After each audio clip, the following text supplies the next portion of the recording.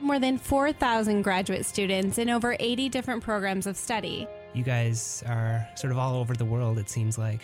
It's kind of mind-blowing when you think about it. Here on Inspiration Dissemination.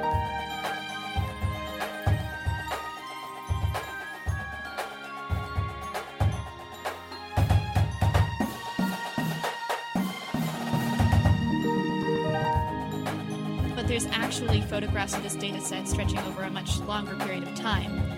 They're now converted into basically mathematical shapes, and we can now analyze the statistics of this shape. Good evening, listeners. Good evening, listeners. It's the 3rd of November, 2019, and you're tuned into 88.7 KBVR Corvallis. It is currently just after 7 p.m., and on a Sunday, that can mean only one thing. It's time for another episode of Inspiration Dissemination. I'm Kayla Delventhal. And I'm Heather Forsyth. At Oregon State, we have more than 4,000 graduate students in over 80 different programs of study. And here on Inspiration Dissemination, we feature the research and the personal stories of one of these students every single week. If you're a student at Oregon State and you're interested in coming on the show, or you just want to find out more about all the awesome things going on at Oregon State, you can check out our blog at blogs.oregonstate.edu/inspiration. And here you can also find out more about our up-and-coming guest and find links to our Twitter and Facebook pages and also the podcast. So if you miss an episode or want to go back and listen to old ones, they're all on the podcast. Inspiration Dissemination is recorded live, and should they occur, any opinions expressed on the show are those of the hosts and their guests and do not necessarily represent Oregon State University or this station. Tonight, we are joined by Sam Harry, a second-year PhD student in the civil engineering program at Oregon State University. So Sam works in the OSU's Wave Lab with Dr. Harry Yeh. Yay? Yay. Yay. Thank you. So we're really happy you could join us. Thanks for coming tonight. Yeah, thanks for having me. Awesome. So we were talking before the show, and one thing that really drew me into our conversation was the interesting methods and scientific instruments that you've used throughout your graduate experience to conduct your research. And so I think this might be a fun place for us to start. Can you tell us a bit about the largest centrifuge in North America and why you used it for your research? Yeah. So when I started my master's program a couple years ago, we built what we called the tsunami maker, which is basically an aluminum box. It's pretty close to the size of a bathtub, and we can use it to make tsunamis within the centrifuge. And the centrifuge itself they call it a geotechnical centrifuge, and it's this really quite large. It's 9 meters in radius. It can spin a couple tons of modeling equipment, and let's see. Well, maybe we should explain to listeners what a centrifuge is, just off the bat, because maybe for me working in a lab, I've used a centrifuge, like a small one for tiny little 2 milliliter test tubes. And we're talking one on a scale of what you said, 18 feet or meters. 9 meters. Okay. It's quite a bit larger than that. But it's fundamentally the same thing. I guess it was actually built for testing with NASA for space flight, sort of when they were first developing space flight equipment. And it's just a large steel bar, essentially, and a basket hangs off the end. And when it starts to spin, the basket sort of swings up, and you place your model in it, and now it's under sort of simulated high gravity. Okay. Which is, the same that you might use for a smaller centrifuge as well. Mm-hmm. But so there's a force that's applied to whatever is in the centrifuge. And in this case, you have a bathtub-sized wave maker? Yeah, exactly. And it's all made out of steel, and it can, the one we made can go up to 40 Gs of gravity. So it's really quite strong. That's fast. Yeah. And let's see, we used it to make waves that are our model was about 4 meters of water depth, and the prototype scale, right? We're pretending it's like 4 meters of water depth and about a football field's worth of soil. Of course, in reality, it's only a couple inches of water and maybe size. Trying to think. Like a shoebox? He's yeah, using like his a hands shoebox. here. Yeah. It's a little bit bigger than a shoebox worth of soil. Cool. What kind of questions do you ask with a giant centrifuge that you couldn't? Why is it that you need to use that, or what questions were you asking with it, for example? Yeah, so more traditionally, people would do soil experiments, and they would fill rather than having sort of a wave making device, they would just have a more like a bathtub sized bin of soil, and typically they would be studying. A common experiment, I suppose, is earthquake liquefaction. And so they'll shake the box and they'll study the soil response. And so the centrifuge is really good for studying soil response and soil behavior. And the reason we made the wave maker is it would allow us to do the soil response to the waves that we're generating. So it's really its biggest strength is the idea that you can study both the tsunami and the soil response to the tsunami at the same time. Cool. So by being inside of a centrifuge, you're controlling certain variables that you wouldn't be able to outside of a centrifuge? Yeah, gravity, the sort of fake gravity that you get from a centrifuge is really the thing that you can control in addition to, a more standard laboratory. But of course, you can control all kinds of other things with more standard laboratory techniques. So what was the main research question that you were getting at with this method? Yeah. Well, let's see. I guess it depends on who you ask. So for my project, it worked really well because I sort of my master's project was sort of piggybacked on top of the larger research project. But so for my master's work, it was boulder transport by tsunamis. So tsunamis have historically moved very large boulders. Some of them are as large as like 200 tons. And making a model of a boulder that's that large would be difficult in a more traditional lab. Not that you can't do it. People have done it. But one of the strengths of this is, you can simulate these really large waves, these really large boulders, and with what is effectively a marble. And you can make one of our larger model was about 1 meter in diameter. So it's really a quite large rock that we're simulating. That would be hard to do in a more traditional lab. Okay. So why would we want to study boulder transport? So I can imagine that there's a tsunami that happens and it picks up boulders and it puts them somewhere. How long do they stay there, and why do we care that happened? Yeah. So the thing that's interesting about boulder transport is if you can imagine maybe a tsunami happens 1,000 years ago and it moves one of these boulders and it's so large that it's, not many processes that could move it. And so you might be able to say something about a tsunami that happened 1,000 years ago because you find a boulder that you think was moved by a tsunami. And if you know how big the boulder is, you might be able to say, at least what the minimum size of this tsunami is that moved that. But it's hard to measure that happening. It's not like you can just go down to the tsunami beach and watch it move boulders, right? So you sort of have to make model experiments and study how that happens to sort of infer about what might have happened in the field. Cool. So in a way, by studying how boulders are moved by tsunamis, you're able to understand tsunamis themselves better and how old they are, and kind of like how geologists can read rocks and learn about history. You're reading rocks, but learning about tsunamis. Yeah. It's sort of, it helps with that. I mean, the geologist would be able to tell from the rock when the tsunami happened. And then our research would contribute to estimating the size of the tsunami that they might know when and where it happened, but how big it is really the question we were going after. Okay.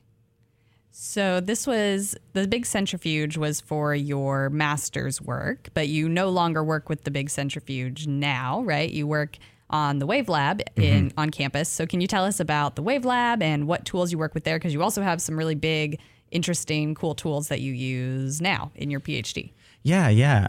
So right now I work in the Edwards Lab. I like to call it the glass tank. And so we have a glass tank that it's about 7 meters by 3 meters and a few centimeters deep. So it's about the size of a community kiddie pool. So it's only a few centimeters deep. Yeah, usually we use 5 centimeters of water depth, but you can go a bit higher. Okay, so the waves you're simulating aren't huge. No, they're really quite small. We have to turn off the air conditioning in the lab because if you leave the AC on, you can actually see the waves, and it's pretty careful stuff.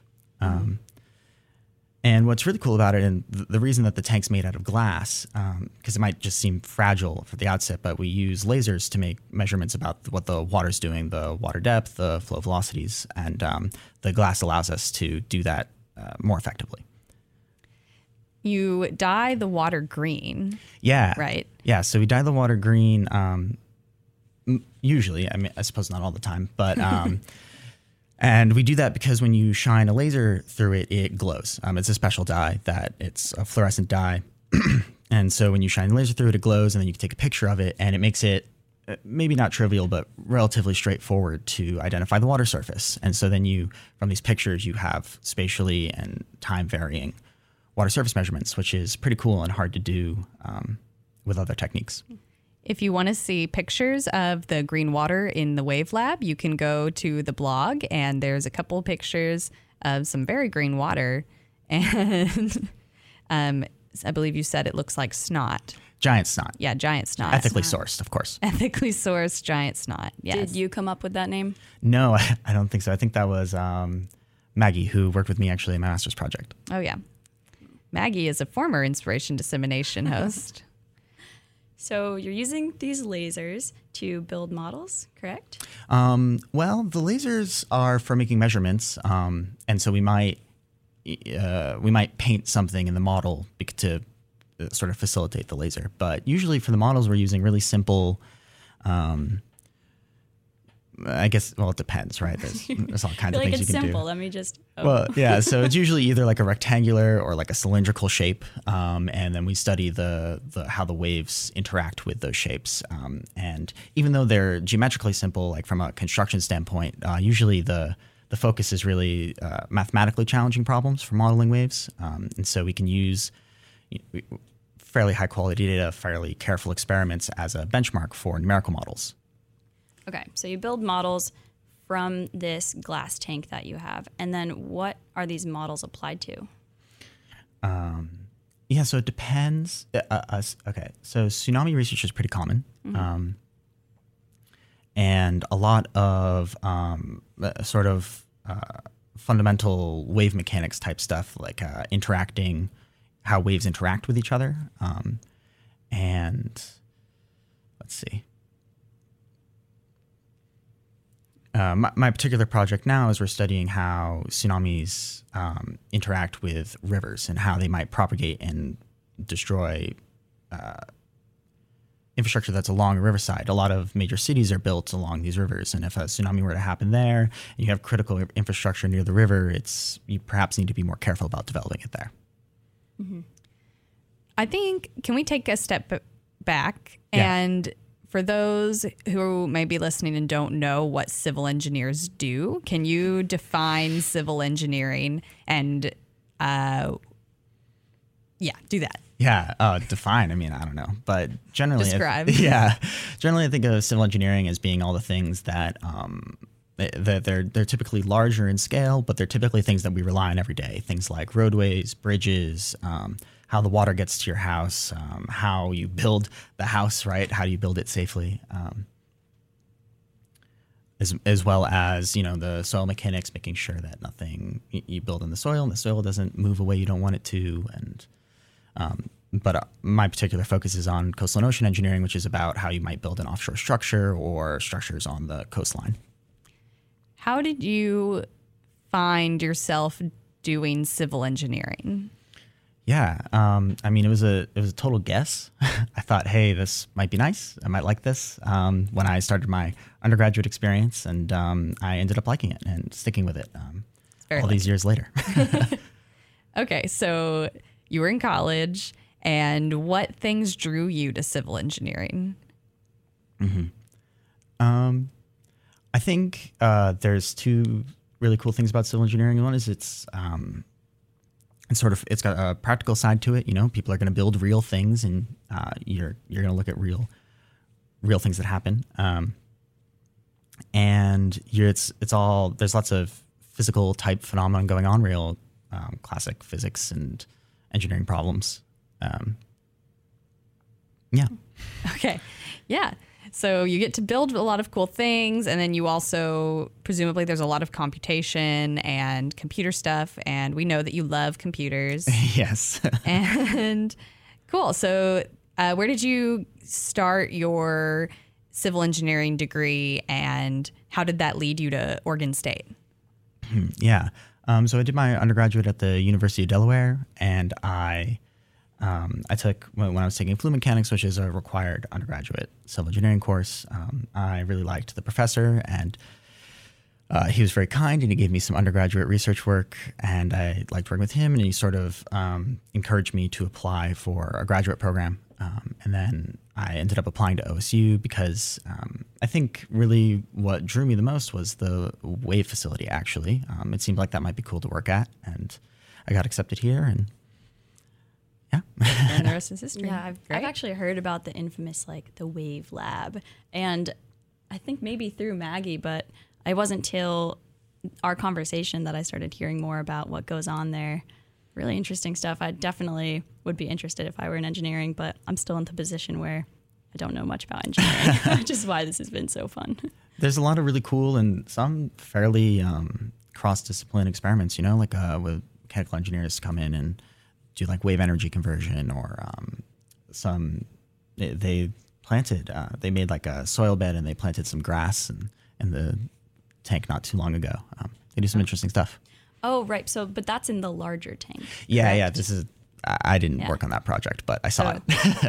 I'm skipping us back to the tanks because I'm like obsessed with this idea. But so there's 3 different tanks. You work in one of the smaller ones, but then there's this larger one, right? And so you were describing that they built artificial sand dunes. Yeah, well, I mean, it was real sand, and it really looks like a dune. But I mean, it's in like a long concrete flume, so I guess it's artificial in that sense. And then, you know, they ran waves at it and they did some neat looking stuff. And so this wave is rather large. I hear that there's a legend that somebody actually surfed it. Yeah. Will you be surfing it? No, I can't surf, so that would probably get in the way. But yeah, there's some old photograph of somebody surfing. And I see. I kind of had this dream as we're talking about like how he got to the Wave Lab, that you there. wanted to be in the Wave Lab. You've made it. You're in your PhD now, and I'm wondering if it's a rite of passage, but it's probably a little dangerous. Yeah. I think, you know, any surfing near rocks is not really recommended. Right, generally. You do know how to sail, so maybe you could sail down the Wave Lab. Yeah. Well, it might be fun to put a remote control boat in and, you know, topple it over. I mean, how large is that tank if you can surf or sail in it? It's pretty big. I don't know what the exact dimensions are, but think, you know, football field in length. Oh, wow. Yeah, it's pretty long. Cool. It's a big glass tank. Well, theirs is concrete. Okay. Right. What do you do when you're not in the lab? Yeah. Or in the Wave Lab, I guess. I love, you know, you mentioned earlier, I like computers. I like video games. Love video games and playing them for as long as I can remember. I like games of any kind, right? Card games, role-playing games. Let's see. Yeah. Okay. You've started self-hosting. Yeah. Tell us what that is. Right. So there's something that at least some people do, enough people that there's plenty of YouTube videos to watch about it, where maybe you find the cloud services from Google, Microsoft, or Apple to be a little bit creepy. They know quite a bit about you, perhaps more than even your parents, right? They know everything. But the services they offer are maybe they're not too special. You could go out and buy a computer of your own and run similar, almost feature equivalent software on your own computer. And that way you can sort of be in control of your data and the things that monitor you, at least more in control. Cool. Right. We were talking about facial recognition, and I was like, it's this amazing thing. And you're like, it's actually terrifying. Yeah. I don't want that. Right. You upload a photo album of you at the zoo, and they know what you like to snack on and what animals you visited and who you went with and what time. And, you know. True. Okay. So we have a couple of traditions on inspiration dissemination. The first tradition is for you to give a piece of advice, and this can be to anyone you want. It could be to a former self, to someone on a similar path as you, maybe someone who also loves video games. And tell us what that advice is or what you thought about and who it is for. I think a piece of advice that I wish that I had, and maybe I even received this advice, but I didn't act on it as much as I could have, is to be, the science and the engineering is really cool, but to also focus on all the social aspects of, going to a university. That was definitely something that I wish that I had put more time into, doing things like a radio show or just really trying to, maybe not networking in the sense that there's some goal to get a job later with a connection, but just to do broader things. Sure. I think that all grad students struggle with that. Yeah. So reasonable. All right. Is there anything else you want to tell us about your research that you just love? Yeah, I mean, I just think it's awesome, to shine a light in a special way and take a picture, and all of a sudden you've got these really awesome measurements. Or the centrifuge project is it's such an interesting idea, and anyone who wants to read about it, I'd probably put some links in the blog or whatever. Yeah, we've got the blog running. Super interesting read. Cool. Yeah, you've had a couple publications come out from your master's work in particular. Yeah. Right. Yeah. Great. We should put the links to that on the blog if they're not up there already. We'll do that. Okay. Well, thank you so much for coming on the show. Thanks so much for having me. Fun. The second tradition we have is to play you out on a song, and we're going to play Surfin' USA for obvious reasons.